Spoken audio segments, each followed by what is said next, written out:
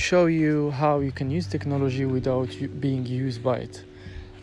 This is very important nowadays to make sure you're spending most of your time with people that you love and people that you think are worthy of your time, as opposed to distracting yourself on technology for minutes and hours. The idea is not to avoid technology, because we cannot avoid it anyways, but to know when technology is useful to kind of help you being a better individual in real life, not online. Online has its limitations.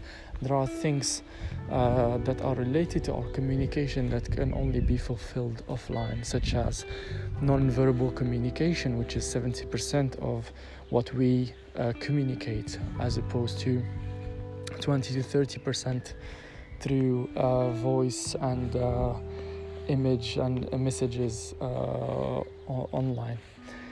Another example could be when you are dining with your friends, as Simon Sinek said it.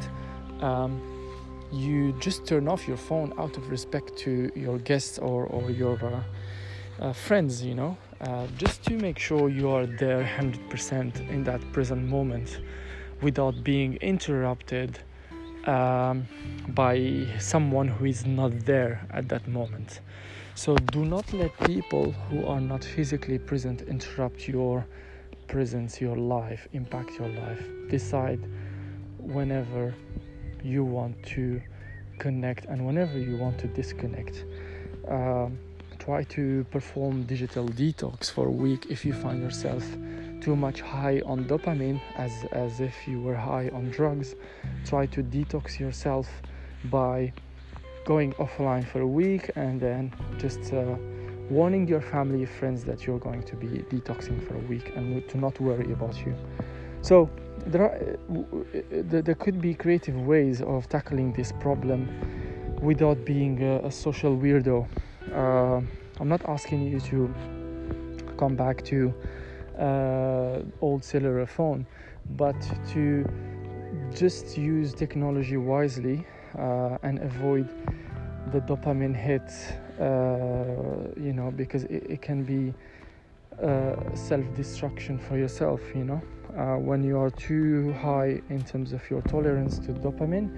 It means that you need a higher dose of dopamine to kind of reach the same level of pleasure that you had before, and ultimately avoid the prefrontal cortex atrophy as a result of being too high on dopamine and having a high level of anxiety.